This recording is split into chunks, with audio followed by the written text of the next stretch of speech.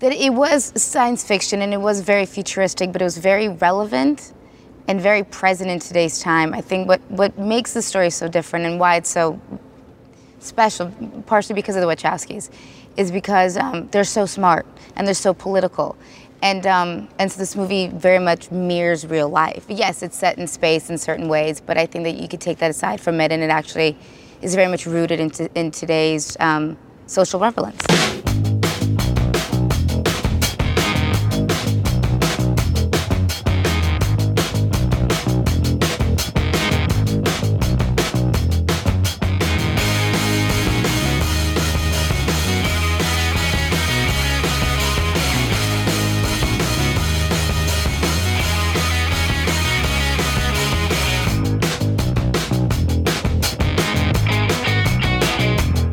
Everybody, welcome back to another episode of Not a Bomb Podcast.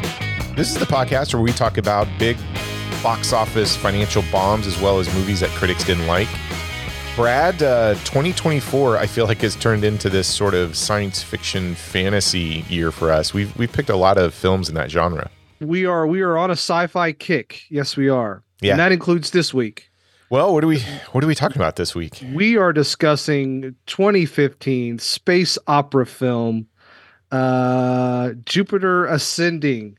Okay. Written, directed, and co-produced by the Wachowski siblings. I do have to ask you, why this one?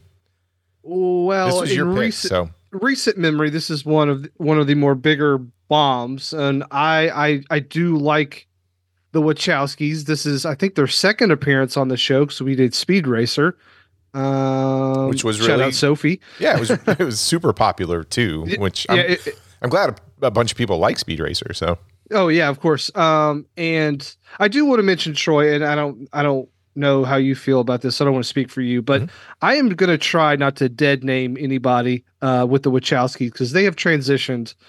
And I don't want to offend. I will try my best to refer to them as she and her, but I might screw up, and I am not here to offend anyone. So if there's any mistakes done, it is not done out of malice. It is done out of pure, probably just habit, if you will. So it is. I mean, that's a great point. We tend to not deal with a lot of the stuff that happens outside of the film that we're talking about.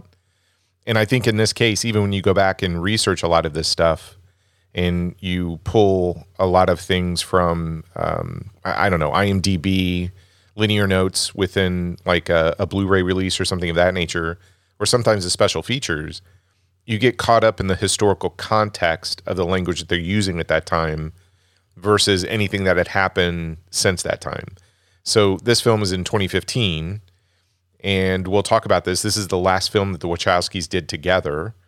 Lana and Lily would go on to do, things separately. But going back and watching this film and just reading stuff about it, et cetera, to your point, we may get something wrong and use the wrong verbiage or language or something of that nature. It's unintentional. It really is. Yeah. I just wanted to mention that because I think it's out of respect for absolutely the Wachowskis, because the Matrix is a seminal film, not just for me, but for, I would say, probably millions of moviegoers. Well, anybody who's a science fiction fan would probably list that film in it would have to be in the top 10 conversation, right? I was going to say top 5, but yeah, top 10. Yeah. Easily. So yeah, they are some of the most important directors in the sci-fi genre, period, just based off one entry into it, because it is so influential and so important to the landscape of sci-fi films, but just in broader film. Yeah. Now we will talk about their quality of work historically. I think we dived into this a little bit with Speed Racer. Mm-hmm. But man, they have they've had some troubled spots post the Matrix franchise, I think. They have struggled to, I would say, garner the same sort of not only critical success, but financial success. But they do swing, and they swing hard. Oh, they do. They do.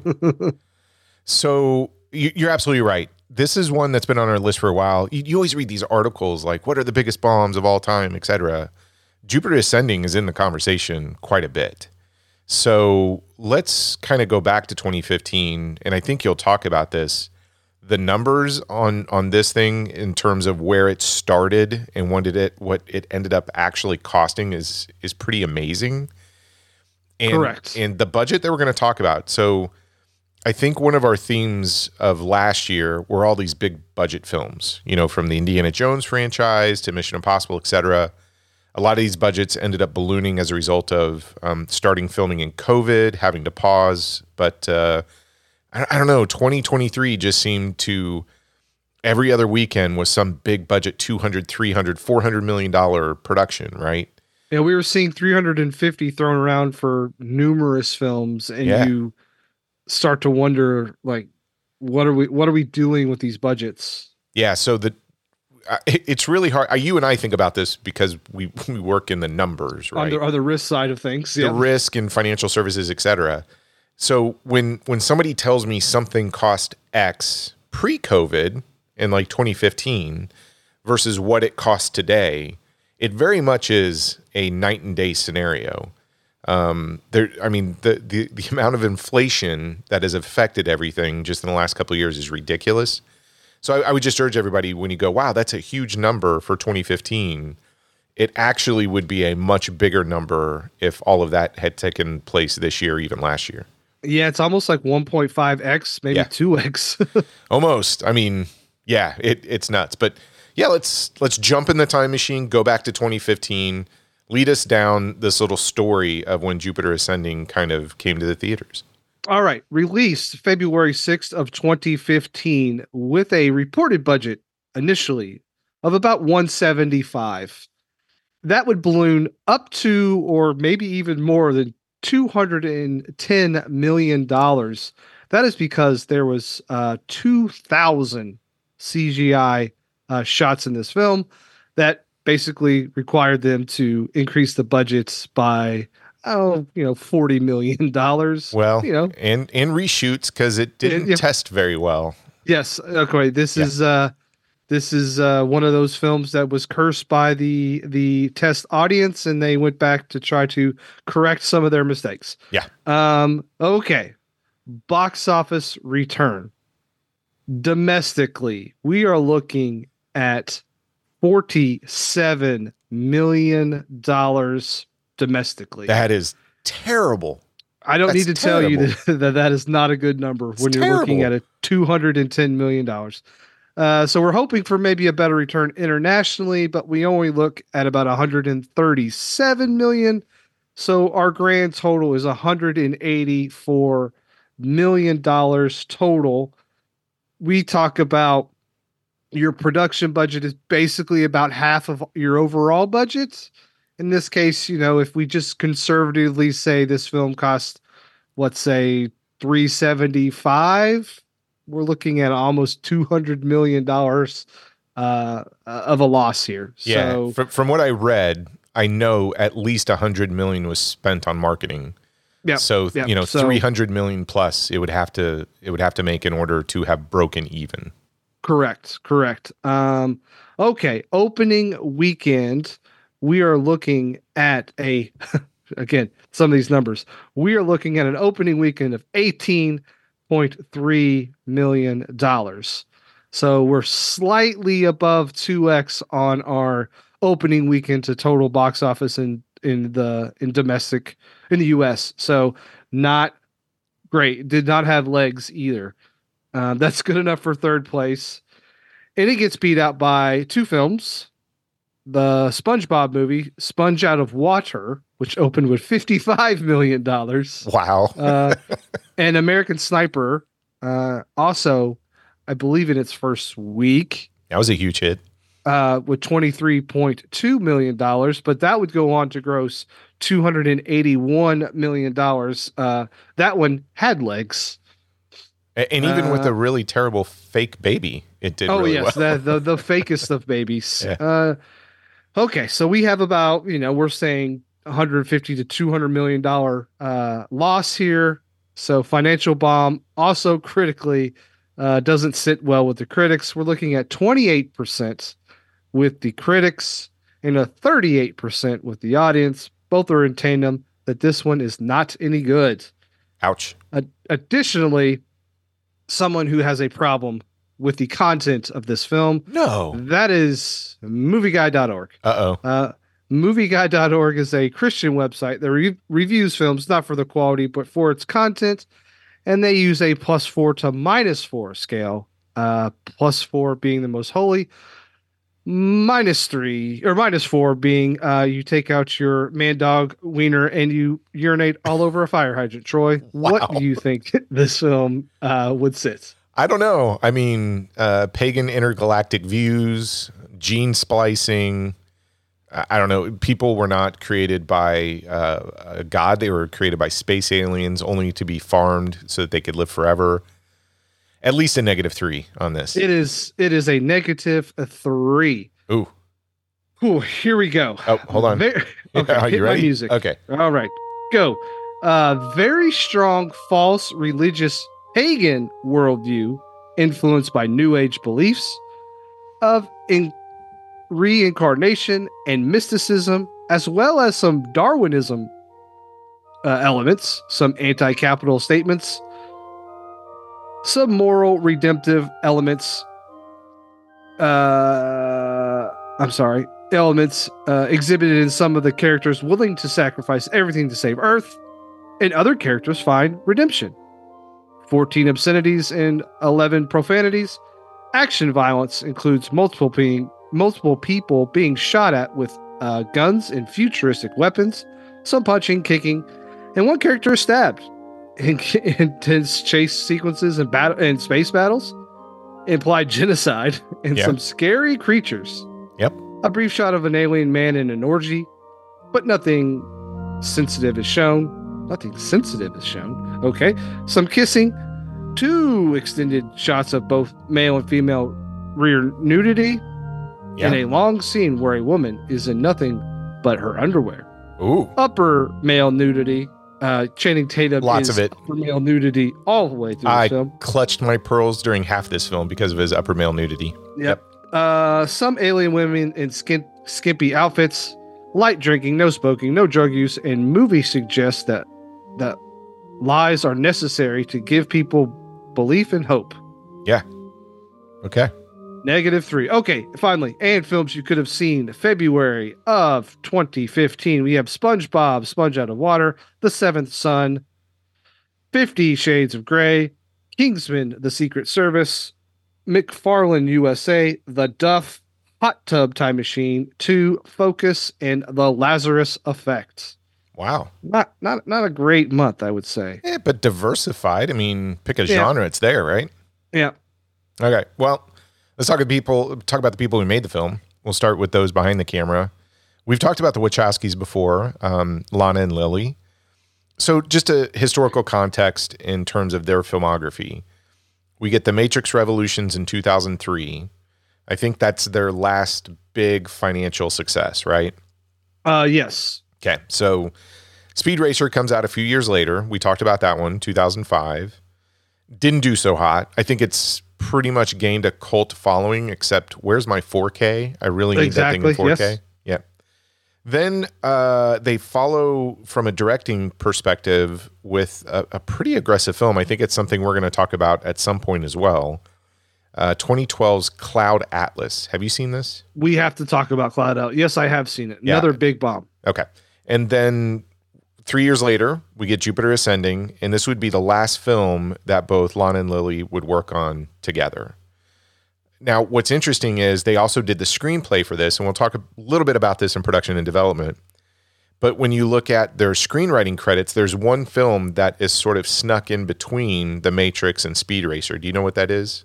That is V for Vendetta. Yeah. What do you think about that film? I love V for Vendetta. Oh, I do too. And I think that one did actually pretty well, right? It did. Yes, it did. Yeah. So super interesting. I mean, what can you say about him we haven't really talked about?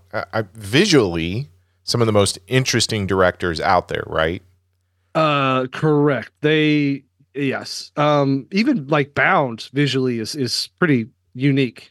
Yes, and I would say from a directing pair that gives you Bound, the first Matrix, and even Speed Racer, those are some of my favorite films in just, I don't know, the last 2 or 3 decades. I would agree with that. Yeah, Speed Racer is slept on, and of course, The Matrix is The Matrix, and Bound is excellent as well. Yeah, but do you think that this is a question I was thinking about when you talk about their filmography? Do you think that they need somebody to kind of, I mean, in terms of creative talent, they bring a lot to the table, but is it too much? Do they need a filter? Do they need a really good editor? Do they need somebody to take all these ideas and distill it into something that's a bit more digestible for the mass market? I think so, because I was thinking about The Matrix and why The Matrix works. Yes, it is a big idea that is borrowing from anime, kung fu films, science fiction that's been around forever. Sure. And kind of distilling it all into this genre film that's sci-fi, kung fu, a bunch of stuff, philosophical. But I still think that the scope of that film is only, I think, like $63 million. So it's a smaller film, grand ideas, but still has a lot of focus. Once they expanded The Matrix and got it to the Reloaded and Revolutions and made it bigger, it started to not work as more. And then their films got bigger and bigger and bigger. And I just think their lane could be like the $75 million film, not the $175 million film. It's hard to say. I mean, The Matrix is so unique and so it's lightning in a bottle. It is lightning in a bottle. You could make The Matrix 10 times out of 10 and maybe not get The Matrix again. It's just that sort of it just happened at the right time. And so, all that stuff. I just don't know if I don't know. Their films to me after that have a lot of bloat. So maybe if someone could edit it down, or it also, even now looking at all their CGI has this bright sheen over it. It's like everything is shiny. And yeah. I don't know if I like that look. You know what I'm saying? Yeah. I don't know. I feel like they are filmmakers or storytellers that they are really good at world building. And I think what makes The Matrix so unique is it does feel like an introduction into that world. And it is very deep, but also simple at the same time in terms of its storytelling technique. Yep. And they has somehow just found that right balance of, I'm going to give you this world, and I'm going to give you a nice introduction to it. I'm not going to explain everything, and there is going to be a lot of mystery to it. It does feel very much like the first chapter of a grander story, which is what it turned into. Yeah. But I almost feel like somebody needs to go, hey, yeah, let's take your screenplay, let's take your stories, etc., and let's concentrate on a few chapters of it, and that becomes the film. Not try to cram this entire saga into one film. And I know Jupiter Ascending, I think the hope was that it would become a franchise. And I think sometimes that's a problem. It is a problem. When you go ahead and say, well, we've already got 16 scripts lined up, and we're going to film the first one, you kind of make the mistake that if you don't get the storytelling right out of the gate, you think you're going to make up for it in the second or third film. Yep. Oh, we don't need to explain this now. We can explain it later in the third film or the second film. It's like, no, tell your story. Even the Matrix could sit by itself. Absolutely, because it gives you the ground rules, and it says this is how it works in this world versus this is how it works in the Matrix, and you're given all of that information, but there's a lot of mystery behind it. I feel like with their films, they would almost need 3 or 4 movies to probably fully realize their vision. Yeah, their vision. But man, to me, it's like out of the first one, you got to do it right in order to guarantee the second one. And I feel like they struggle with that a little bit. It's like their ideas are too big. Could be. So some other people that are really important behind the scenes, I think, is we've got director of photography, John Toll. So he is an Academy Award winning cinematographer. He actually has 2 Academy Awards, one for Legends of the Fall from 94, and then followed that up the following year with Braveheart in 95. So back to back. And then he was nominated, but didn't win for The Thin Red Line in 1998. Couple other things. We've got edited by Alexander Berner, and there's 2 credits I want to talk about real quick. So personal trainer and I guess dog walker for Channing Tatum is Arian Babian. And this credit, I see this yes. Channing Tatum is not a real dog in this movie. Did someone walk him around on a leash? Well, I assume so. I mean, he's half man, half dog, half bird. He's a right? Mog. Okay. Well, no. He's got a bird thing in there too. We'll get to that in a minute. Yeah. But this credit, have you seen this credit? So it pops up every once in a while. But in this case, it's acting coach for Channing Tatum was Nancy Banks. Have you seen that credit for some people where they say acting coach for such and such? I mean, I know people have acting coaches, and that usually is like before the production starts, but not during a production. Yeah. At what point do you bring your acting coach on set? I would assume you got the job for the part because you could act, right? Well, or maybe it was suggested that, hey, buddy, maybe you bring on that acting coach and have him help you while we're on set. Yeah, I'm wondering if we're missing some type of, I don't know, startup company where we could just be coaches that go on site for certain things. Like they have acting coaches. Why can't we just do coaching for risk and just go, hey, I follow somebody around. I mean, isn't that what a consultant is? Hey, that's too risky. Yeah, well, I guess so. Yeah, you're right. We need to be consultants. We do. Yes, that is not a lie. I agree. Okay. So in front of the camera, Hollywood consultants would be quite amazing. I don't know if I could be a Hollywood consultant. I don't know. I certainly couldn't be an acting coach. No. Yeah. In front of the camera, Channing Tatum or Tanning Chatham, whichever. What's your son? Yes, that's what my son calls him. Yep. So Channing plays Kane Wise, our hero, who is half human, half wolf, but also maybe half human, half wolf, and half bird. I know that's a lot of halves, and it doesn't add up thirds, but yeah, mathematically. But yeah, he was very busy in 2015. Listen to this: Jupiter Ascending, Magic Mike XXL, and The Hateful Eight all came out in 2015. Yep. Yeah. Okay. What? It's weird because in Magic Mike, he is completely ripped. And in this film, like, he's not. Like, for as much as he has his shirt off, you're like, eh.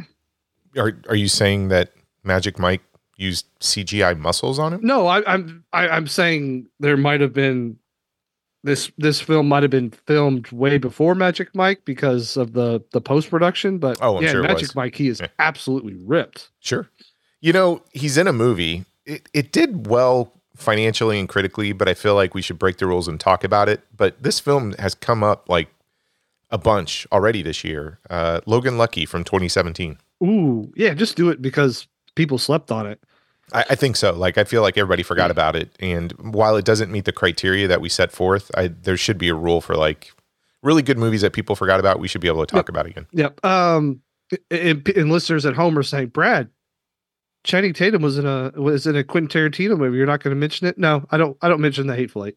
Yeah. I'm not a fan of The Hateful Eight. I need to go back and revisit it, but I can tell you I did not like it when I saw it. I've watched it like 4 times. Oh, wow. No, I will never watch it 4 times. I'll give it one more shot. I'm not giving it 3 more shots. No, absolutely. I've tried to digest it, but I just can't. Okay. Well, then we got Mila Kunis as Jupiter Jones. Around this time period, she had come off Annie in 2014. And then in 2015, she did Jupiter Ascending, I think an animated film called Hell and Back. And then 2016 found some financial success in a little raunchy comedy called Bad Moms. That was 2016. Have you seen Bad Moms? No, there's 2 of them, right? Yeah, Bad Moms and Bad Moms Christmas. Yeah, Bad Moms is pretty funny. Is it? Yeah, she's pretty good in that. Somebody was making this comment the other day, like how many movies, they asked how many movies I watched because every time we talk, you'll ask a question like, did you see this? And I'll say no. And it's usually around these current films, right? You tend to watch more of the current stuff where it takes me like 3 or 4 years to catch up to it. Okay. Now, to be fair, Bad Moms was 2016 and 2017, but it's on my radar. Yeah. Just there's too much stuff coming out of Hong Kong and Korea. Yeah, right now. I mean, you're watching everything out of Hong Kong, so to be fair, I know you've got me beat there. Okay, we get is it Sean Bean, right? Did I get that correct? Yes, as Stinger. I didn't pick up on this, but when you read the credits and stuff, or you read about the film, did you know that his character Stinger is half human and half honeybee?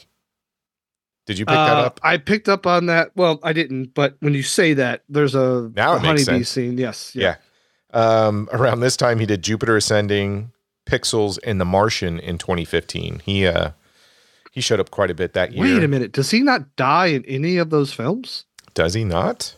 Wow. Okay. Look at him surviving films. There you go. Finally. Eddie Redmayne is our villain as Balaam Abraxas. Abraxas? I don't know. What if it was Abraxas? Abraxas? Could be. Yeah. All right. Academy Award for Best Actor. Governator. The what? Tony the Body.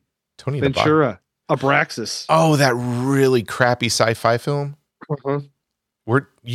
That's on Blu-ray now, right? Yeah, I love that movie. You do? Well, in like a bad movie sort of way. But yes, I like it a lot. Oh, I need to revisit it then. Okay. Yeah. Anyways, Eddie, he won an Academy Award for Best Actor, Theory of Everything in 2014, was also nominated the year that this came out for an Academy Award, not Jupiter Ascending. He did get nominated for something else for this film, but he was nominated for The Danish Girl in 2015. So he did. Yeah, we've also got Douglas Booth as Titus, Abrasax, and man, I think I wrote this down wrong. You can tell me wrong. Is it Twopence Middleton?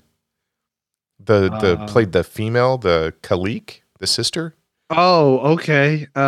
You could be right there. What? Yeah. Yeah. Is that Tuppence? Tuppence? Okay. Yeah. Terrible with names. I am. And this last name, I just want. We'll probably talk about this. There's a really small cameo in there because obviously they're borrowing from this gentleman's film, but you will get to see Terry Gilliam in Jupiter's Ascending as the seal and signet minister. Yeah, it's like they stole a bunch of stuff from Brazil in this movie. Oh, yeah. Also Vanessa Kirby comes up in this film. Oh yeah, you're right. Yeah. Early Vanessa for Kirby. About 4 seconds. That's right. Let's talk about production and development. So when we talk about these films that bombed, there tends to be, some themes that show up. This has all of them. So you ready for this? Yes, sir. Okay. I this is a little long-winded, but I want to start with this. So in 2009, Warner Brothers president Jeff Robinoff approached the Wachowskis about creating an original intellectual property and franchise. Development began 2 years later with the production and visual effects team doing pre-production work based on pretty much the first half of the first draft of the script. And this is while the Wachowskis were shooting the future segments of Cloud Atlas. The story was partly inspired by Lana's favorite book, The Odyssey. And this is a quote from her. "It was making me super emotional," Lana has said. "The whole concept of these almost spiritual journeys, and you're changed." Another inspiration was The Wizard of Oz, which Lana contrasts to The Odyssey. This is another quote. "Dorothy is pretty much the same at the end as she is at the beginning, whereas Odysseus goes through such an epic shift in his identity." The Wachowskis themselves described the plot of the film as an effort to reverse the classical sci-fi trope of the hero who is emotionally withholding and strong and stoic. Instead, they tried to create a new form of female sci-fi hero in the space opera genre. We were like, can we bring a different kind of female character like Dorothy or Alice, characters who negotiate conflict in complex situations with intelligence and empathy? Yes, Dorothy has a protector, Toto, who's always barking at everyone, and that was sort of the origin of Cain. Yeah. I saw that quote and I was like, oh, so yes, I get very strong Wizard of Oz vibes, but also Toto is Cain, Cain is Toto. Yeah. So this is their pitch, right? And they're telling the Warner Brothers president, hey, we could start a franchise kind of doing Wizard of Oz, but we'll turn Toto into like a dog boy. Mm-hmm. And create Barf. Marf. From Spaceballs. Yep. Or is Barf, right? Barf. Barf. Okay. And Not in here, mister. It's a Mercedes. okay, wasn't expecting that. The Warner Brothers executives, the directors were closest to, left the studio while the picture was in the formative stages. The biggest champion of our directors was Warner Brothers president Jeff Robinoff, who, incidentally, was also their agent at one time. Robinoff signed off on casting, costumes, and production designs, but he was gone before the shooting started. And this is super important. He's signing off on all of this and gives them creative control, director's cut, etc. But basically, this film was greenlit at the treatment stage, not the script, and the Wachowskis had final cut, which was super unusual at that time. I mean, you make The Matrix, you can kind of pull your weight around a bit.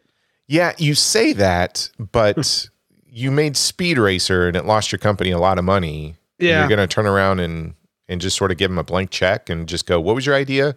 Oh, Wizard of Oz space opera? Okay, let's go for it. That sounds kind of foolish.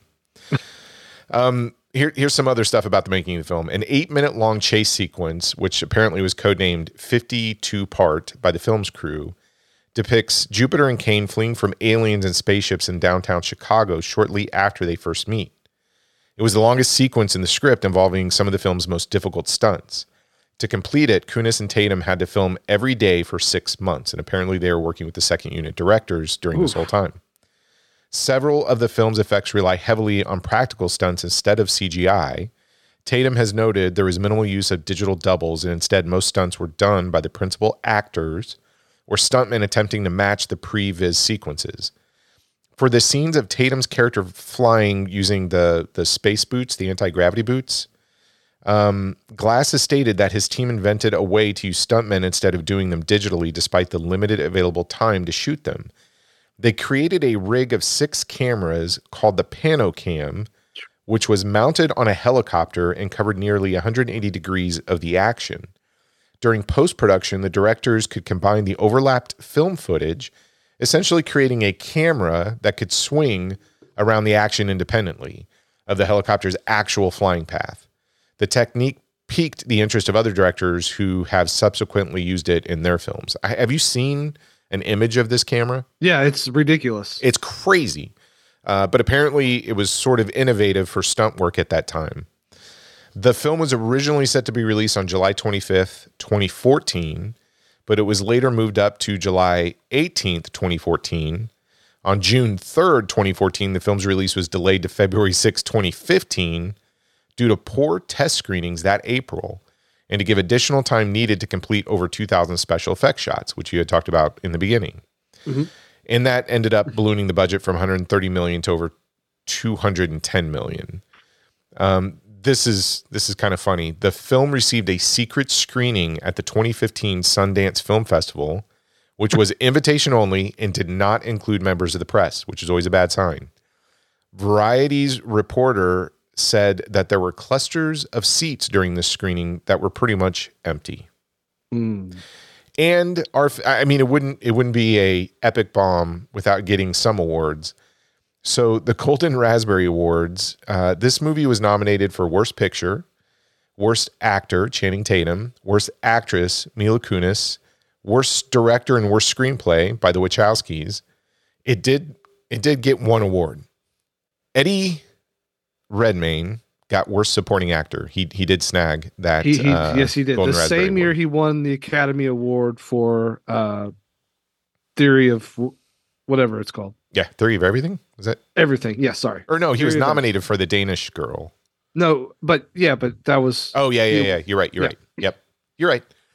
So there you go. A little bit of history. I don't know, Brad. This has all of the makings that we talk about in terms of when you start hearing about these things like poor test screenings, executives that leave before their golden child movie is out in the theaters, reshoots galore.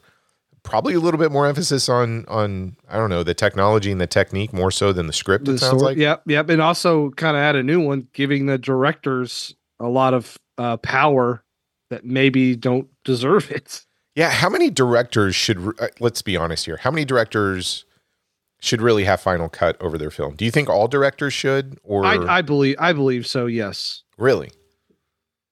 I mean, I would like to see all directors see their vision as they want it. Not all of them get it, and now not all those visions are good. But I would like to see from beginning to end what they had in mind. But yeah, now I think there's a handful of directors that probably deserve it. Yeah, I've always thought of it this way. Like a director's final cut is important, and I think it is good to see a director's vision come to life. But at the same time, I view film as sort of this community art project. And I always worry a little bit when somebody just has total creative control over that thing, and you don't get other people's input to kind of come in and say, well, maybe you should tighten that up, or hey, let's lose those 15 minutes because having too many yes men, right? It's the episode 1 conundrum. It is. I totally agree. It's fun to see some very innovative directors with their director's cuts, etc. But for every director's cut out there that I love, there's also the theatrical version that I go, oh, that was better than the director's cut. And whoever was back there saying, hey, maybe a little less is better, I think they may have actually produced a better product. Not everyone works with you, and not everyone gets the joy of getting Troy's true opinion on everything. So yes, Troy is not a yes man, and that's why I respect him, and that's why I like working with him. But yes, not everyone has you. Oh, well, maybe they should. No, they shouldn't. I would not wish that upon other people. But yeah, I've always found it interesting, like that whole debate of should the director have final cut on everything? Is it truly their vision? Or, we talked about Citizen Kane as sort of our first big classics film. Yep. And that definitely has Orson Welles all over it. But how much of Mank is in that? How much is the director of photography, et cetera? Citizen Kane is much a collaborative work as it is Orson Welles' film. Wouldn't you agree? Yeah, much more than people know. Yeah, absolutely. Well, I'm ready to talk about this thing. Are you? I'm very much excited to talk about this film. Okay. Well, let's take a quick break, and when we come back, we'll share our thoughts on Jupiter Ascending. So stay tuned.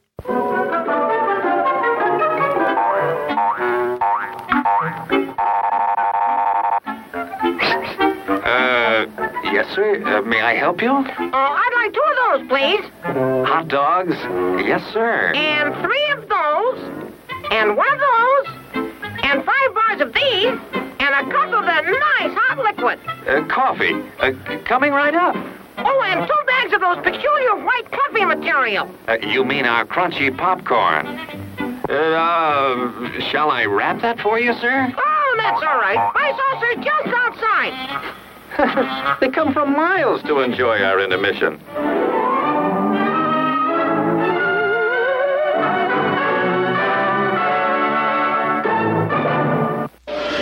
Ruthless invaders, a defenseless planet, and a daring band of space adventurers fighting to save it. Battle beyond the stars. A lone youth escapes on a last-ditch mission that begins at the edge of the universe. A battle beyond time, beyond space. A battle beyond the stars. Starring Richard Thomas, George Papard, Robert Vaughn, John Saxon.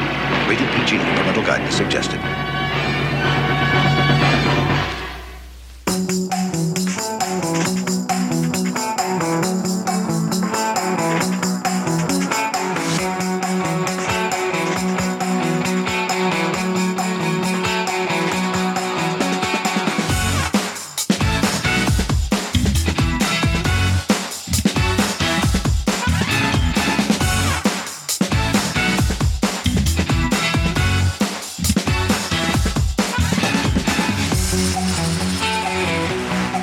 Okay, Bradster, let's, can we just real quick make an agreement? I know there are some things you want to talk about. How about before we get to those questions that you may have based on our Gods of Egypt review? Okay. We talk about the movie first. Okay, yeah. And then we get into we get to the important stuff? The important stuff, yeah. All right. So go ahead. So I sat down to watch this, and immediately we're given some voiceover about, love and this and that and hey, all this stuff. And the film goes on and the film goes on, and then you're introduced to numerous Gleep Glops and a bunch of different aliens and this and that. And you're like, at some point in time, I'm like, I have no idea what's going on. They have introduced 50 million characters. Can we just say on your Gleep Glops that it's quite honestly the most unoriginal Gleep Glops? I was expecting a lot more Gleep Glops, and we only get like a lizard, some alien looking. Yeah, a dragon looking one, some robot looking thing, some other, it's all found from George Lucas's trash can. It's like, it really is unoriginal and uninspired. And as much as I would like to enjoy this movie, I just think it's bloated and it's kind of boring. Like, I think that's its biggest sin is the action is okay. Like we talked about that 8-minute sequence, the chase sequence. I think that is the highlight of the movie. Yes. And it comes in at like 30 minutes or so. And then there's really not a good action sequence at all after that. For it being from the Wachowskis, you're kind of anticipating some sort of and this is totally unfair, but like some sort of iconic action scene that you walk away from remembering this film for. Like we all remember Neo falling backwards and dodging the bullets. It's not fair for them to like invent something like that every time they make a movie. That would be an impossible ask. No, but Speed Racer, even its driving scenes, and the action sequence was they were a lot of fun. Yeah. This movie is not a lot of fun. I think like I said, I think its biggest sin is it's really boring. Channing Tatum and Mila Kunis, I don't think have any chemistry at all. Oh, zero. So zero. That is hard. Well, and Channing Tatum had his acting coach on set, so maybe he was having a problem with this dense material. I don't know. I literally wanted to close my. So anytime they share like an intimate moment, I was worried I was going to blink too long because I could literally just close my eyes and go, well, I could go to sleep right now. I will be honest with you. At about 45 minutes, I did fall asleep, and I had to watch some of this movie standing up because I was struggling to stay awake. Then we get to Eddie Redmayne. And I don't know what he is doing. I don't know if I love it or I hate it, but it is definitely a choice. And it is the most scene-chewing acting I have ever seen in my entire life. Is it? I was going to ask you about this. So I read this. He does this whispering. He whispers the whole damn movie. Until he yells. But apparently the choice on the whisper is there's this whole subplot that Channing Tatum, like, I don't know, had fleas or something and he bit somebody, right? Yep. Like a dog does. And apparently the person that he bit is supposed, now this is just what I read. He was supposed to have ripped out the Eddie Redmayne's character's larynx or something, or bit him on the throat, which is why he can't talk loud unless he wants to and screams. That I did not pick any of that up until I read it. No, it's not like that's not in the. It doesn't like that. It's not in the movie, so No, it doesn't exist. Like it's not in the movie. Yeah, and I can't tell if he's. I don't know what Eddie's doing in this film. Again, I don't know if I love it or I hate it, but he definitely made a choice and he went with it. Like, and I kind of respect him for it because no one else made a choice and went with it. Channing Tatum is not good. Mila Kunis is not good. Sean Bean, you see Sean Bean in the first act, and you know in the second act he's going to portray somebody, and then maybe in the third act there's going to be a redemptive arc, and he's going to come back and help. And guess what? It plays out exactly like that. Yeah, I don't even know how he did the portrayal because he still on the same ship? Yeah, and again, it's like these double crosses, and it's like I don't know where we are. Yeah. And then all of a sudden we're in Jupiter and we're flying through the big like storm and like the eye of the storm, and again it's like, so her name is Jupiter, this facility is also on Jupiter? Is that just a coincidence, or is that attached to something? I don't know. And then there's this whole mother issue thing going on, and there's these comparisons to Alice in Wonderland, or Alice, not the Wizard of Oz, and maybe some Alice in Wonderland as well. And it is just like drinking from a fire hydrant. There is so much going on, but at the same time, nothing going on. Like, think about it. There is so much going on, but literally nothing happens in this movie. So here is my analogy. Okay. The viewing experience is like being trapped in a station wagon for 12 hours on your way to Utah while some 8-year-old kid goes into detail about every Pokemon card he's ever owned.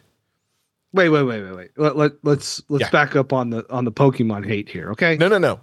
Have you not just sat next to somebody who's so I have a 7-year-old who will tell you all about Charizard, my friend. Yeah. I know. And they will go into so much detail over every one of these. Just wait in about 2 weeks. He will tell you about Charizard. But I remember Cameron would get fixated with something, and whenever you're driving, you would hear every particular detail about whatever that is. So yeah, this movie, I agree with you 100%. It has so much going on, just like a kid who's telling you the entire history of every Pokemon card or what they can do. But it's surrounded by a 12-hour long drive going through Kansas on your way to Utah. I mean, you're just going to go to sleep. There could be nothing worse than that. Yes.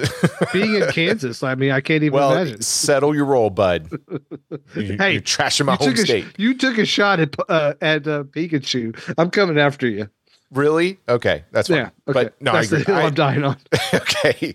No, hey, look, I actually kind of think the spaceships look sort of cool. Like, there's some cool designs and some of the there's a shot where like you're looking right at Jupiter and you see the big storm, like, the big red spot, and okay, that kind of looks kind of cool. Or the spaceships coming out of like the cloud, like Saturn like rings. Very. And of course, I think there's a lot of inspiration from something like Star Wars and all that, but I just think nothing here really works. And then at the end, I'm like, I don't know if I feel anything for her arc of like kind of deciding that her life that she had before was pretty great. I'm like, what? Okay. Well, I mean, does it fit? Obviously, they're going for this Wizard of Oz, like Dorothy in the beginning versus Dorothy at the end. Yeah. It's the same Dorothy. So I guess they did that same thing here with Mila's character. Mm-hmm. Not really a story. Her story arc is she gets an inheritance. That's it. She doesn't really learn anything outside of she owns she becomes like an executor of a state, and that's like the worst thing a person could be because it's hell. Yeah. It's a lot of work. So she learns what the Earth was, I guess, supposed to be, which is a big cattle farm. And she owns it now, but she really doesn't go through any changes, right? Yeah. So I was thinking about that. Is like, we use the Earth's resources and we're going to essentially kill our own Earth because we're going to basically rape it of all of its resources. And this film was like, oh, but what if we spun that and humans were actually the resources? I was like, guess what? You did that in The Matrix when, the humans were actually kind of the batteries for we've already done this. And so that's a little disappointing because it's like, look, this is like the same like science fiction trope that we go down every time. It's like, oh, what if we harvested humans for their energy? It's like, yeah, okay, that's cool. Look, you can use the same tropes in science fiction films, but you got to do something. And they do nothing with that. Like, what happens to Sean Bean's daughter? Like, what happens to her? There's just so many things. Just like, what is She's hanging with the bees, man.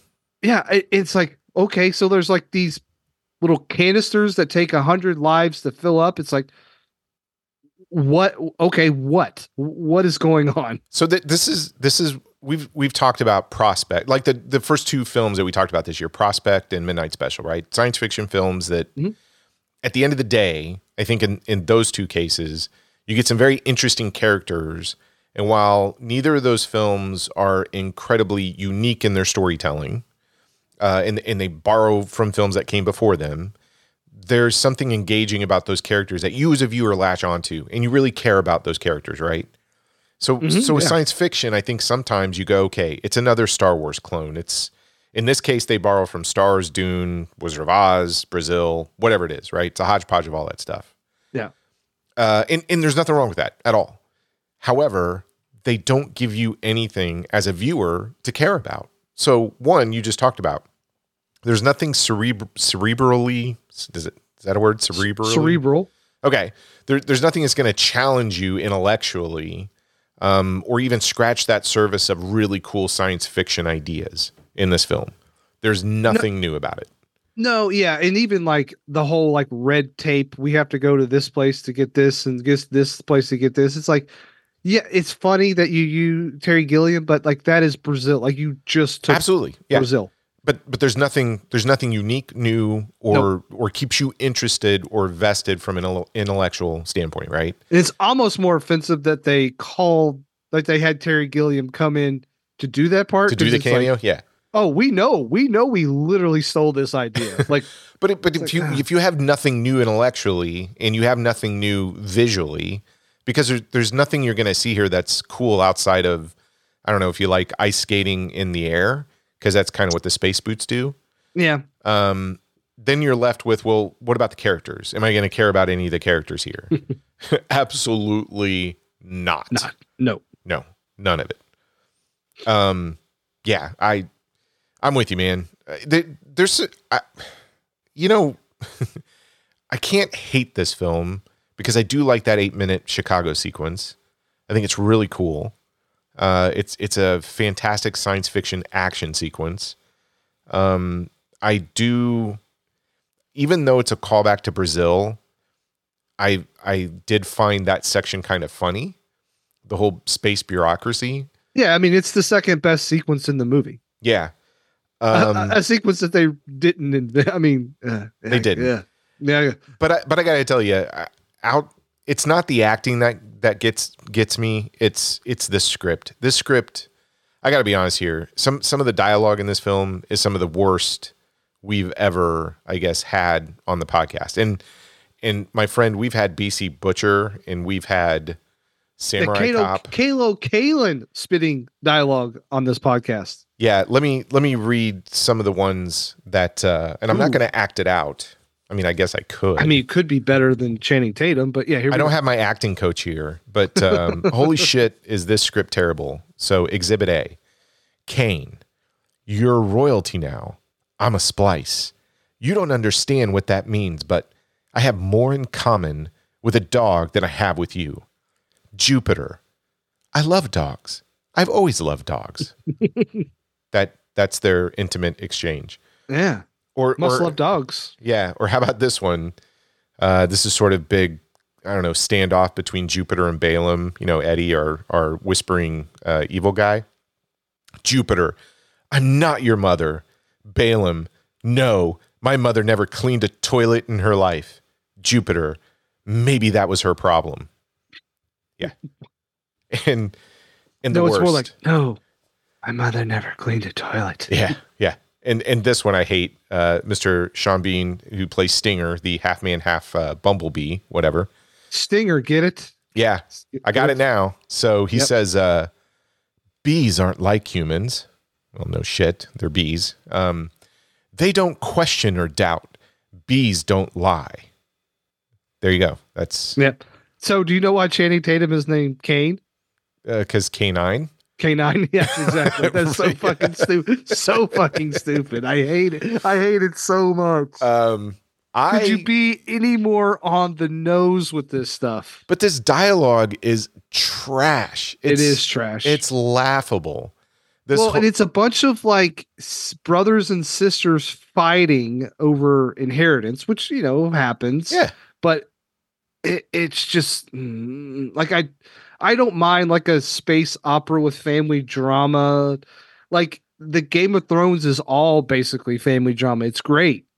Put that in space It could work, but not with this script. Well, there's these little sequences that are just weird for this film.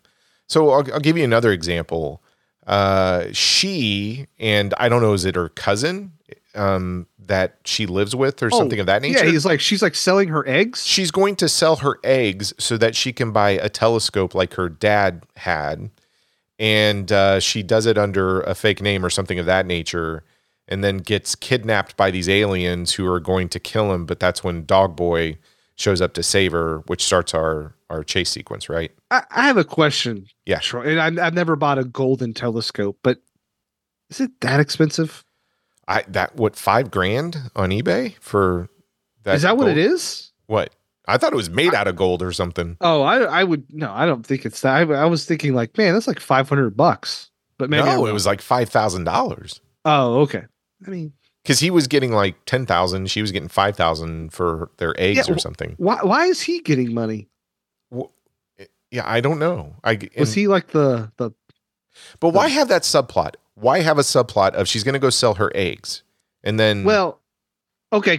So I think we can get into this because I think this was around the time that the Wachowskis were transitioning, and I think if you look at this film as sort of like men controlling women's bodies, it does kind of explain a little bit more. And I think if you look at this film through that lens, maybe it helps a little bit. Nope, sure doesn't. I get it, but man, if that is the case, that actually makes me a little bit more angry because it's like, just tell your story, man. Yeah. Well, but real life influences your art. And so I could see how that would be an important element that they want to show. Yeah, I don't disagree with that, but at least put it in some semblance that it propels the story in some fashion. Correct. If you're going to do it correctly and make sure it moves the story and it helps. Because you watch films from people that you respect and you think about how rare it is to make a genre defining film. The Matrix. Well, yeah, and genre defining film. And by genre defining, just not only to influence other filmmakers. I mean, you go and watch Bollywood, Tollywood films today, they're still copying Matrix action sequences, right? Absolutely. Yeah. I mean, it is one of the most important films of the last 50 years. Sure. And it spawned there's entire books about the philosophy of the Matrix.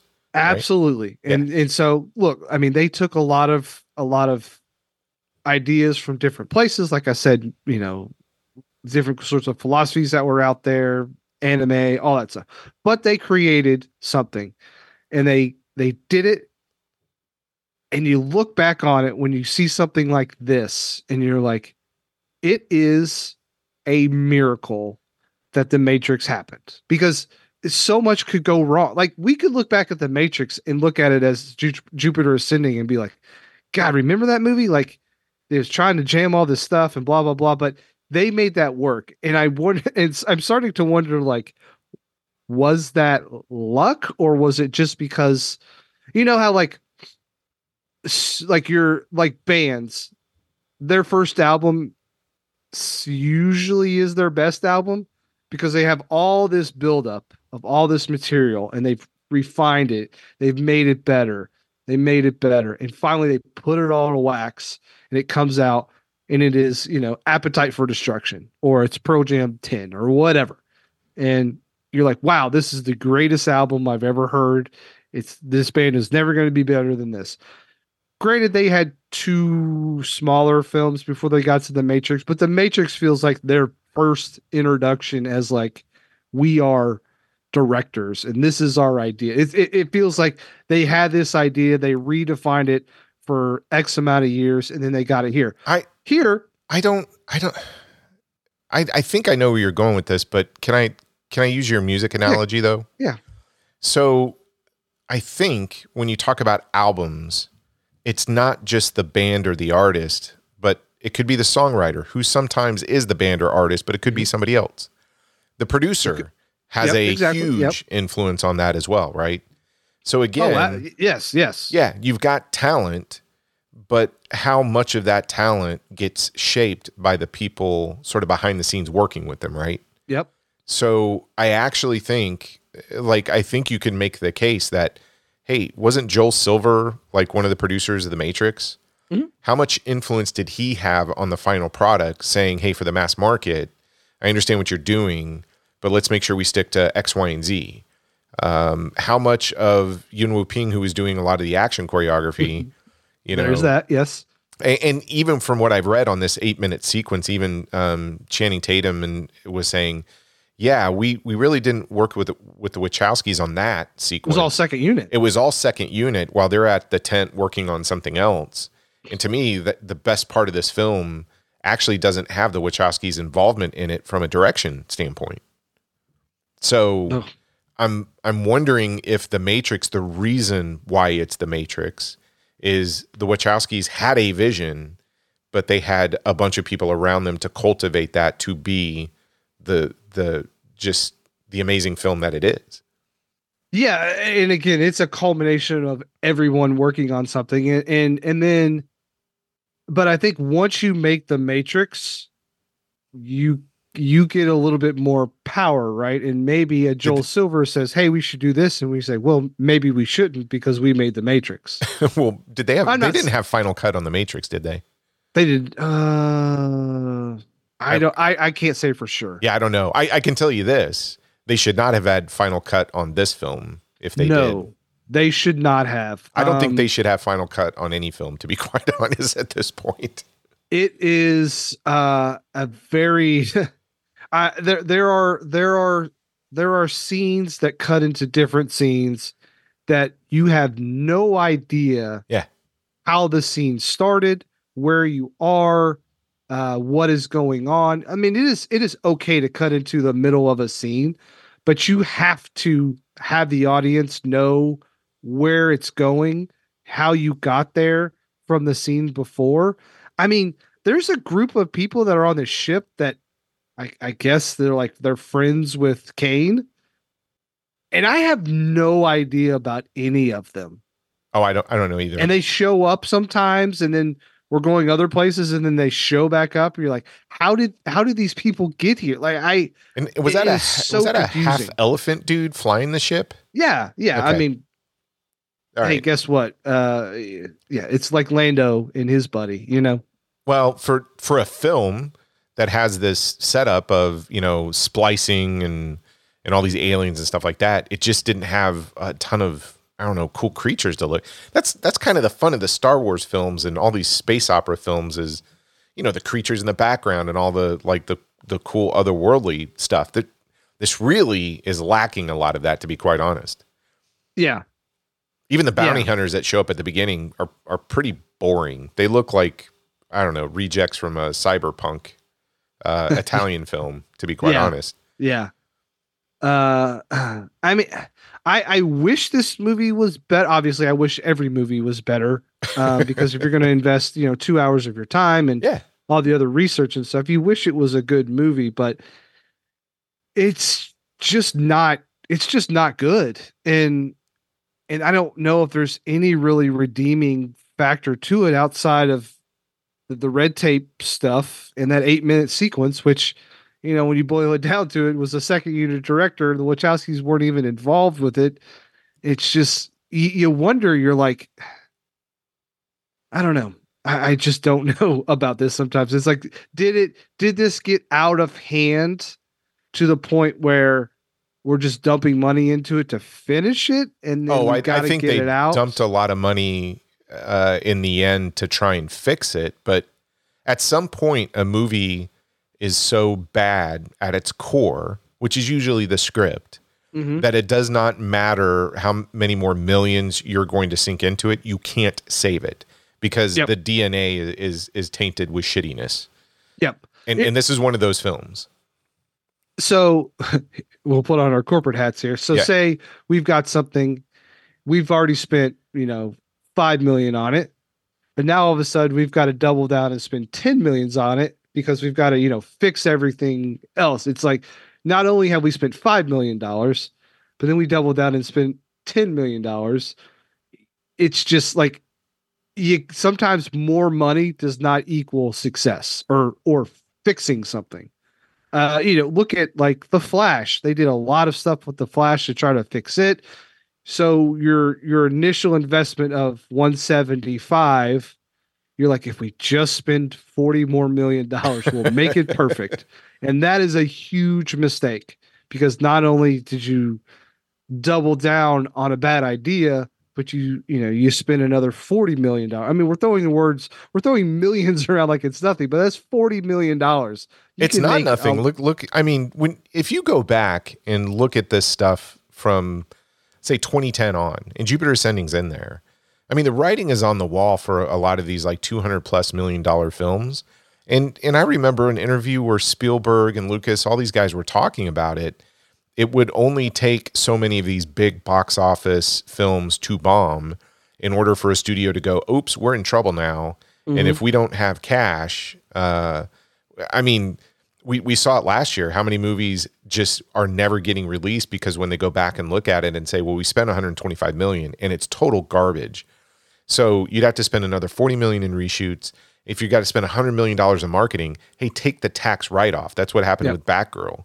Yep. So everybody can, you'll never know.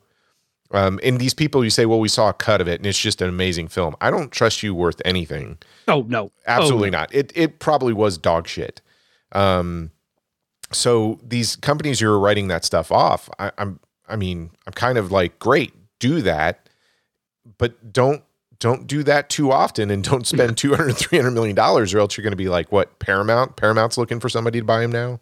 Exactly. Yes. And when we say write off, it doesn't mean that you just get to like get out of it scot free. Oh, you're not just being able to say, oh, that was a bad decision. It doesn't cost us anything. It still costs you a lot of money. Just not as much money as it would have. Yeah. It's like, it's cutting your losses. So yeah, I don't know. It's amazing to me that this made it across the finish line at the price tag that it did. Because, we talk about just those two films that we kicked the year off, Prospect and Midnight Special. And for their budgets, I think they have, better scripts, better special effects, to be quite honest. Mm-hmm. Specifically Prospect, I think just puts this thing to shame. Mm-hmm. And then more interesting characters. And you're sitting here going, well, these are the directors who brought us, to your point, one of the most influential and important films. But it makes me think like, okay, well, I'd have to go back and look at everybody involved in that film, because I think they had a great idea and they had an interesting vision, but man, they had one hell of a team backing them up to kind of shape that into something that was good from a quality standpoint, because they are sorely missing that here, big time. Yeah, this film is shocking. It is, and I 100% put the blame on the Wachowskis, because they're responsible for the script. And they're also responsible for these performances. These performances are terrible. And they sat there looking at the dailies or looking behind the camera, watching these performances and thinking that's okay. Like, oh, wow, that exchange about loving dogs, man, that pulled at the strings of my heart. No, it didn't. Yeah. It tried to put Eddie me to sleep. Redmayne, whatever you're doing, keep doing it. Yeah, that's terrible. But like I said, at least he's doing something. He is doing something. Everyone else is doing nothing. Yeah. He made a choice, whether it's a bad choice or not. Some of these people are doing nothing, and I kind of respect him more for making a choice. Maybe. I mean, yes, he made a choice. I think it was a terrible choice, because it's a terrible performance. Choice, yes. But this is if you want to show a movie that just goes, look, this is how you get a director to just really produce something and it's all on them and it's terrible. This is a great example, and go, this is just crappy directing all around and screenplay, etc. This is garbage. It is garbage. And like the mother stuff and the sibling stuff and the inherited stuff. And there's just all these ideas. None of them work. None of it. Well, I do have a list of questions as a result of watching this film. Okay. So I figure we could put on our 13, 14-year-old hats. Okay. Get to the part of the show I know you're dying to talk about. Man. It's been a long time since I was 13, but here we go. Okay, so I have a lot of questions about this Channing Tatum, The Mog. the Mog, where he's half man, half wolf, half bird. Was that 150%? Yeah. So does he have space fleas, or does he get space worms? Do you think? Yeah. Does he have to go to the space vet? I assume. Yeah. Does he use a toilet? When he takes a poop, does he just drag his butt across the carpet? I was thinking that, but I mean, that also brings up the question, like, does he use a toilet, or does he just like shit Go in a in the space yard? yard? Yeah. Does he lift his leg when he pees? Oh, that's a good one. So yeah, does he drag his butt across the carpet floor after going to the bathroom? Our dog used to do that when she had worms. Can he lick himself? I mean, clean himself in the important areas, right? Because if he can, he doesn't need Mila Kunis. Hey, sure. Yeah. Well, that may be why he was never really that worked up around her, is because look, I can take care of things. Does he like hard or soft food? Jade only liked the hard food. Was not a fan of the soft food. Does he sleep in a doggy bed? Ooh, that's a good point. We never see what his accommodations are. So he obviously bit somebody. We think it's the Eddie Raymond character. Eddie Redmayne. Eddie Redmayne for no reason. So does he randomly hump people's legs for no reason? Because that's another dog trait, right? Yeah. Does he have rabies? Did he have to get a rabies shot? Well, has he been fixed? Ooh. Right? Ooh, yeah. Or neutered? Okay. Yeah. Does he bark at the space UPS driver when the space UPS driver flies by? I wonder if that's an outtake where just you see something going across, he just starts barking at it. That would be awesome. Yeah, so like to save, so at the end, to get him really distracted, they should have just had a delivery man come across and just start chasing him down the street with his ice skating gravity boots. Just barking. Does his nose dry up when he's sick, like dogs do? Yeah. So here's the thing that threw me off. What kind of dog has elf ears? Because Channing Tatum has elf ears, not dog ears. I noticed that. He needed some floppier ears. Yeah, so was he terrier, German shepherd mix? Or because when he says wolf, I'm like, nah, I don't buy wolf. Those are not wolf ears. It's dog. Yep. Okay. Does he only quote unquote do it doggy style? I assume. Okay, yeah. Where's his tail, Troy? Where's his tail? We never saw it. He could have tucked it in somewhere. Barf's tail like had a mind of his own. I know. Yeah. Does canine DNA prevent him from getting bird flu since he's also half bird and half man? Okay. Yeah. That's a question that popped up at the end when he spread his wings or whatnot. Which also brought on the other question I had, which does he lay eggs? Does he lay eggs since he's half bird? And then, is it dog AIDS? Are they fluffy? Does someone have to chew up his food and spit it in his mouth? Oh, good point. Mm-hmm. Is he truly his own best friend? Like, Barf? Yes. Yeah. And then Barf was his own best friend. Yeah. So the question, Barf, half man, half dog. I'm my own best friend. He actually says it. Okay. Yeah. And I've seen Spaceballs a lot. And then, of course, your question. Does he have a red rocket? What's the dick look like, Troy? Yeah, a red rocket for his hoo-hoo dilly thing. I mean, yeah, kind of depends, right? I don't know. Where does the man start? Where does the dog end? So if you met an intergalactic being that I don't know looked moderately attractive, but just some dog ears, right? Mm-hmm. So I don't know. Somebody shows up in your doorstep, goes, "Hey, Brad, I'm this person," and you go, "Oh, you kind of look like a puppy." You're like, "Oh, well, I'm half dog, half bird, space person." Would you start making out with them? Would you not? I would not. I would not. I would feel like I would get some sort of space rabies disease, bird flu sort of thing. Yes, I would make sure to maybe keep my distance from his mouth, because I don't know where that mouth has been. Yeah, you don't know where that mouth has been. You don't know what it's if he's licking his own butthole. I don't know, or somebody else's. Like, I'm surprised he didn't greet. Whose butthole is he sniffing? Good point. Yeah. Those were some of the questions. Is he going to mark his territory in my house? I don't know. Yeah, I don't know either. I don't care what they look like. If they're half dog, half bird, half, I don't know, Jessica Alba, it's not happening. I mean, and she falls for him immediately. Yeah. Because she's thinking, what's that dick look like? Oh my God. I don't think she was thinking that. I don't know. Maybe his tail was stuffed in a particular area where she assumed that was his. Yeah. But it wasn't. It's false advertising. Yeah. You know, it's funny. We talk about Spaceballs. This probably has more in common with Spaceballs than anything else. And I don't even think you could watch this as like a Mystery Science Theater comedy, make fun of it thing. It just has too many lull spots in it. Mm-hmm. It takes itself way too seriously. Oh, that is another problem of this. It is up its own ass so much. It takes itself way too serious. Yeah, and it's crazy because like we are telling the most important story of all time, and it's like you're not.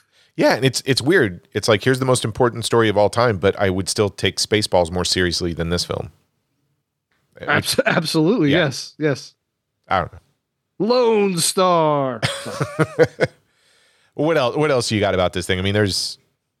I hate dumping on a film, but man, this thing. Yeah, there's not a redeeming quality about this thing. Sadly. Yeah. Like, if you want Wachowski's turned up to 11, watch Speed Racer. Like, Speed Racer is a perfect Wachowski, like, in your face film. This is not it. Like, I would even take Revolutions over this. Reloaded is way better. I mean, Reloaded's got the highway sequence, which I think is one of the best sequences in film history. But yeah, I mean, this thing has nothing going for it. Like, there's so many better alternatives. I agree. Why waste your time here? Yeah, I mean, there really is. You could go back and watch The Wizard of Oz 10 times over and be in a far better mental state than just one viewing of this thing, to be quite honest. Yeah. This whole Dorothy Toto thing, like intergalactic hopping, it doesn't work. I mean, to use Dorothy and then to just say, and she needs a Toto, make him a Mog, is unbelievable that's a choice. Yeah. The fact that got greenlit just on them doing a pitch like that. Yeah. Okay, Troy, we're sitting at the C-seat. We're at the table, right? We've got all of our crusty old white men with us. And a person comes in and says, look, I've got this idea. It's going to be like Wizard of Oz. We're like, oh, okay. And so you got your Dorothy character, right? Yeah. Like, oh, yeah. And remember how Dorothy had a dog? Like, okay, so she needs a sidekick. Well, we're going to have a sidekick, but it's going to be a man dog. I know, but I won $175 million. I'd be like, get your ass out. They didn't just do that. They told that story and then like, hey, look at this character drawing. Mm-hmm. Look at these costumes we're going to do. And they're like, man, that's a great idea. Let me just sign this $100 and whatever. We'll get $30 million check for you. Mm-hmm. Bunch of idiots. Yeah. Well, Brad, I'll ask you the question then. Jupiter Ascending, is it a bomb? It is an absolute bomb. This is, I would say it's one of the worst films we've done, but it's one of the most boring films we've done. Yeah, man, it's up there. It's 100% earned its reputation for being one of the worst movies to come out in a long time. It's total bomb. Like, John Carter is 100 times better than this movie. Well, I was thinking about this, like a film that we talked about that I actually like quite a bit, Valerian, right? Mm-hmm. So say what you will about some of the sequences in that, but if you're doing a comparison of that one versus this, even from a visual perspective, Luc Besson just does cram a lot into that film. There's tons to look at. I think it's just visually beautiful. Your aliens, what do you call them? Gobbledygooks or the Gleepclops. Gleepclops, right? There's so many of them to look at and take it all in. And even while you could say that those two performances are very similar to Channing Tatum and Mila Kunis in terms of chemistry, I would give you that. Like, they don't really, sparks aren't flying off the screen, but Valerian still is way more exciting, interesting, and even from a story perspective has a little bit more there than Jupiter Ascending. It does. And that story is much easier to follow. Absolutely. It's more straightforward. Mm-hmm. Yeah. agreed. Oh, I never would have thought I would said Valerian is better than anything. Even Gods of Science Egypt, I think, is better than this thing. Oh, Gods of Egypt is way better than this. It's like way more fun to watch. Yeah, I agree. I'm really curious to have a talk about Cloud Atlas, but I think it'll be a while. Yeah, that's We enough gotta Wachowskis. put the Wachowskis on the back burner for a little bit. They're in timeout. They're definitely in timeout. Okay.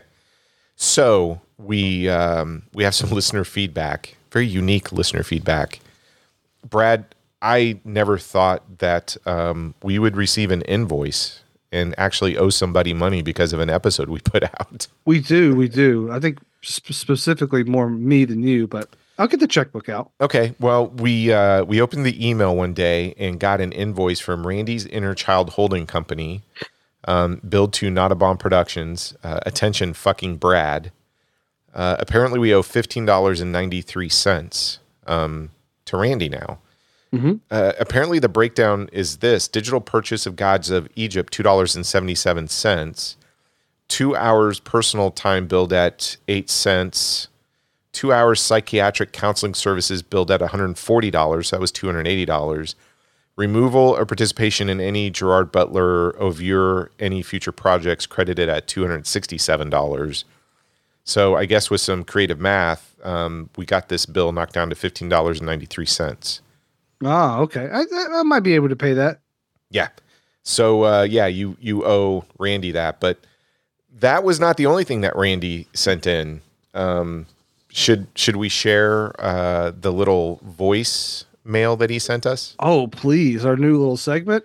Yes, which we don't know how long this will happen, but look, we love you, Randy. We love everything that you send us. We were laughing so hard at your little voicemail that you sent us. And we thought we just have to share this with the world. And we thought no better way than to give you your own segment. We messed around with a couple of different titles, but you know what? You're just going to be introduced to it right now. So without further ado, here's a little segment starring our good friend Randy.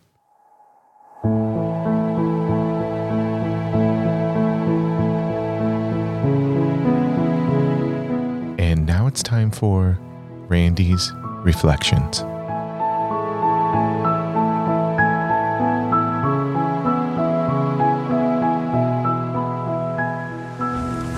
Okay, so you mentioned that you might want to cover Mother, and I demand that you do that. I personally didn't land with me, but it's one of my premier movie-going experiences because I saw it with Watch Skip Star Jose, and I have a habit of George Lucasing my memories, and as I recall that now, at the end of the film, it was a dramatic moment, and it reminded me very much of The Warriors, the scene where the punks have just shot Cyrus, and they turn and point at the Warriors and said, "The Warriors did it!" And because at the end of that film, Jose stood up and said, and yelled, "Boo! Boo this movie!" And I really felt like I had to grab him across the chest and drag him from there before the glitterati of art viewers murdered us. It probably didn't go down like that, but that's what I'm going to remember in my nursing home. So you must cover that film, and you must have him on it. Thanks. Bye.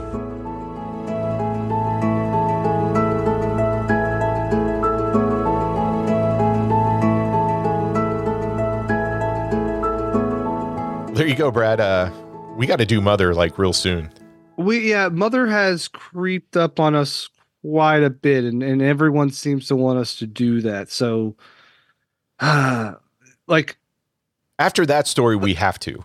We got to. Yes, we have to. We have to have Jose on here, so we'll push it up. Yes, we'll do it. We'll do it soon. Yes, thank you, Randy. That was an amazing story. Please just keep sending them in. That's fantastic. Absolutely. Brad, what are we doing next week? Oh, it's my Troy, pick. Yeah, it is your pick. And you know what? I don't remember what we're doing. So let me stall here for a second. Well, it's the movie that had all the different endings. Oh, it is Clue, Troy. Yeah, we're doing Clue. because it is getting a release on 4K, right? It just did around Christmas time. We were going to do Clue just actually a few weeks ago earlier, but we tried to get a special guest to come on the show. And the only time we could make that work is actually next week. So we pushed Clue back because we wanted to talk about it closer to the 4K release. But we're just really excited to have this person come on because we love this person a lot. We're going to keep it a surprise just in case anything happens. But yeah, Clue, Shout Factory, I think is the one that put that 4K out. I believe so. Yes. Yeah. Amazon sells it. I just bought it from there a little bit ago. So yeah, I'm excited. And I think we'll spend a little bit of time kind of talking about movie, I don't know, gimmicks and things that, because that is one of the most gimmicky of film gimmicks of all time. Yeah, we might share some of the other ones we've heard about. I actually got to experience one from William Castle, nonetheless, at the Alamo Drafthouse, which was a lot of fun. So yeah, I'm excited about next week. Clue's an interesting film, has an interesting history, and I'm super curious if it's still as funny now as when I thought it was when I first saw it. So I don't know. I have not seen Clue in probably 20 years. It's been a while. It's been over a decade, but I remember loving it a lot. But I'm curious. I'm curious if I still find it as goofy and funny as I did. And I'm assuming like it might have even more special ending. I don't know, because I know there's some maybe that weren't on the VHS. So yeah, I haven't watched the new one yet, the 4K yet. So we'll see. I'm super excited because there's a lot of special features on that. So I'm going to dive into it.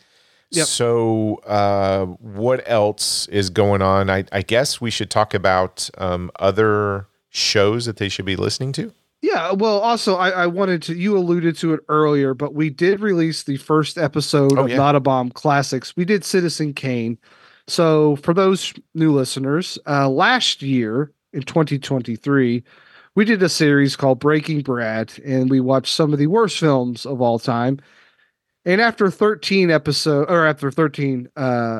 movies and 12 episodes, we decided, look, we've got to do something or we're going to go crazy. So we decided to look at some of the most classical, some of the greatest films of all time. Sammy, Jose, myself, and Troy all picked 3 films, and we are going to discuss them throughout the year. And the great thing about that is we know what films we're doing. If you listen to the Citizen Kane episode and you listen to the intro, that will allude to a lot of the movies we're doing. So we hope you enjoy it. We released it just a few days ago, and the feedback has already been great because we did a film that everyone has seen or most people have seen. So yeah. Yeah, and I'll say this, we're not bringing anything new to the table in terms of the history of the film or stories. It's kind of funny. We had some feedback about, did you know what Rosebud really meant? It's like, yeah, it's a fun little fact about the making of Citizen Kane. But I think I was kind of proud of us just kind of sitting down and talking about some of the themes or what resonated with us about the film as many times as we've all seen it. Yeah. And even our first impressions versus what we think about it now. But I'm excited about that. And the next movie we're going to do for February, right, is Deliverance. Correct. Yes. So with that, some of the other podcasts you should listen to. You should listen to The Gentleman's Guide to Midnight Cinema. Watch Skip Plus. Jose and Justin just released a new episode where they kind of give some insight to the future of that podcast. So go listen to that. I almost cried. The VHS Files podcast, Night of the Living podcast, Backlook Cinema, the Mixtape podcast, Movie Struck, and Raiders of the Podcast. Troy, if we happen to be on YouTube, what is the YouTube channels we should check out? Well, you can check out our YouTube channel. It has one trailer for a Jackie Chan film. It does. Yes, it does. We were playing around with that. We might do some more with it soon. I might convert all of our episodes to audio files and just upload them there too, because apparently a lot of people listen to podcasts on YouTube because they're already there. So yeah, we'll see. Yeah, we'll throw some fun stuff up there. But you should also listen to our good friend John. He has a fun little one-man show over there called And Now for Something a Little Bit Different. He was just, I guess, on the show, last week with us? Correct. Yep. Man, it has been a week, hasn't it? What is time? Yes. Yeah. So yeah, go check that out. And Brad, if anybody wants to share their thoughts on Jupiter Ascending, or, I mean, we got a lot of open spots this year. We got a lot of movies. We're trying to put a schedule together, but if there's a bomb you really want us to cover, like, how do they get a hold of us?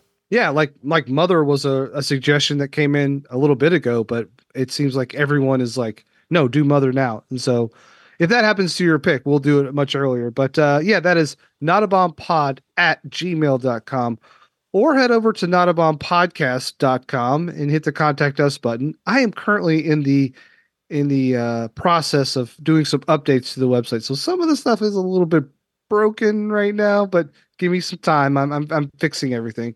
Or you can hit up our Gmail account. That's notabombpod@gmail.com.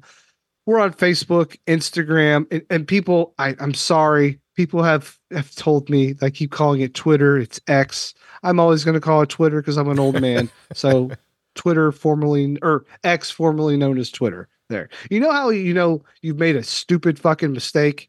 If people have to say your new title, formerly known as, fucking stupid. Yeah, I agree with you. I still call it Twitter. I know it's X. Yeah. But, and hey, listen, folks, if you get a chance, we don't ask this very often because we don't do this outside of just our own, I don't know, personal entertainment. But if you people happen to listen and we still don't know why. I haven't figured it out. If you get a chance, leave us a review, maybe add some stars on whatever platform you're listening to. I think we found that when people do that, we ended up, I guess, showing up on some recommendations. Yeah, Spotify had us recommended for quite a while. Yeah, we appreciate that. Yeah, that's awesome. And I don't completely understand it, but apparently the more that you like something and kind of put a thumbs up or give it 5 stars or whatever is happening out there. Yeah, and duration of listen. Yeah, listen to our whole episode. Yeah, apparently it does wonders, and we pick up new listeners. And we're really, at the end of the day, we're just trying to build a community of people who like movies and want to talk about movies with us. I think we're pretty good at responding on social media within, a day or two.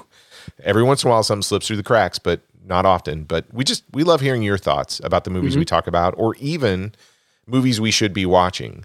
So, we would love to find another Randy out there who just is telling us all these films that we need to catch, and they're just amazing. So if that's you, send it in.